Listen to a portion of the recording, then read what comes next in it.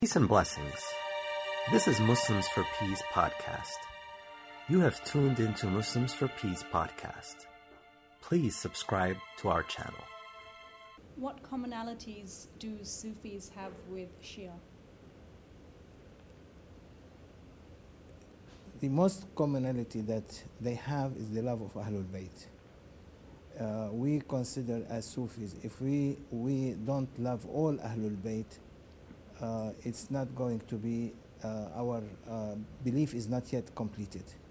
So also the Shia, they believe that the love of Ahlul Bayt is the backbone of everything in their lives. And we as Sufis, beside we respect the other companion of Prophet, we also insist on the love of Ahlul Bayt, and they are the nur of and the light that Prophet has left behind him in the community and the whole ummah.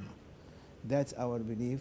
And the other belief is that we are waiting for Mahdi alayhi salam to come, and Shia are waiting for Mahdi alayhi salam to come.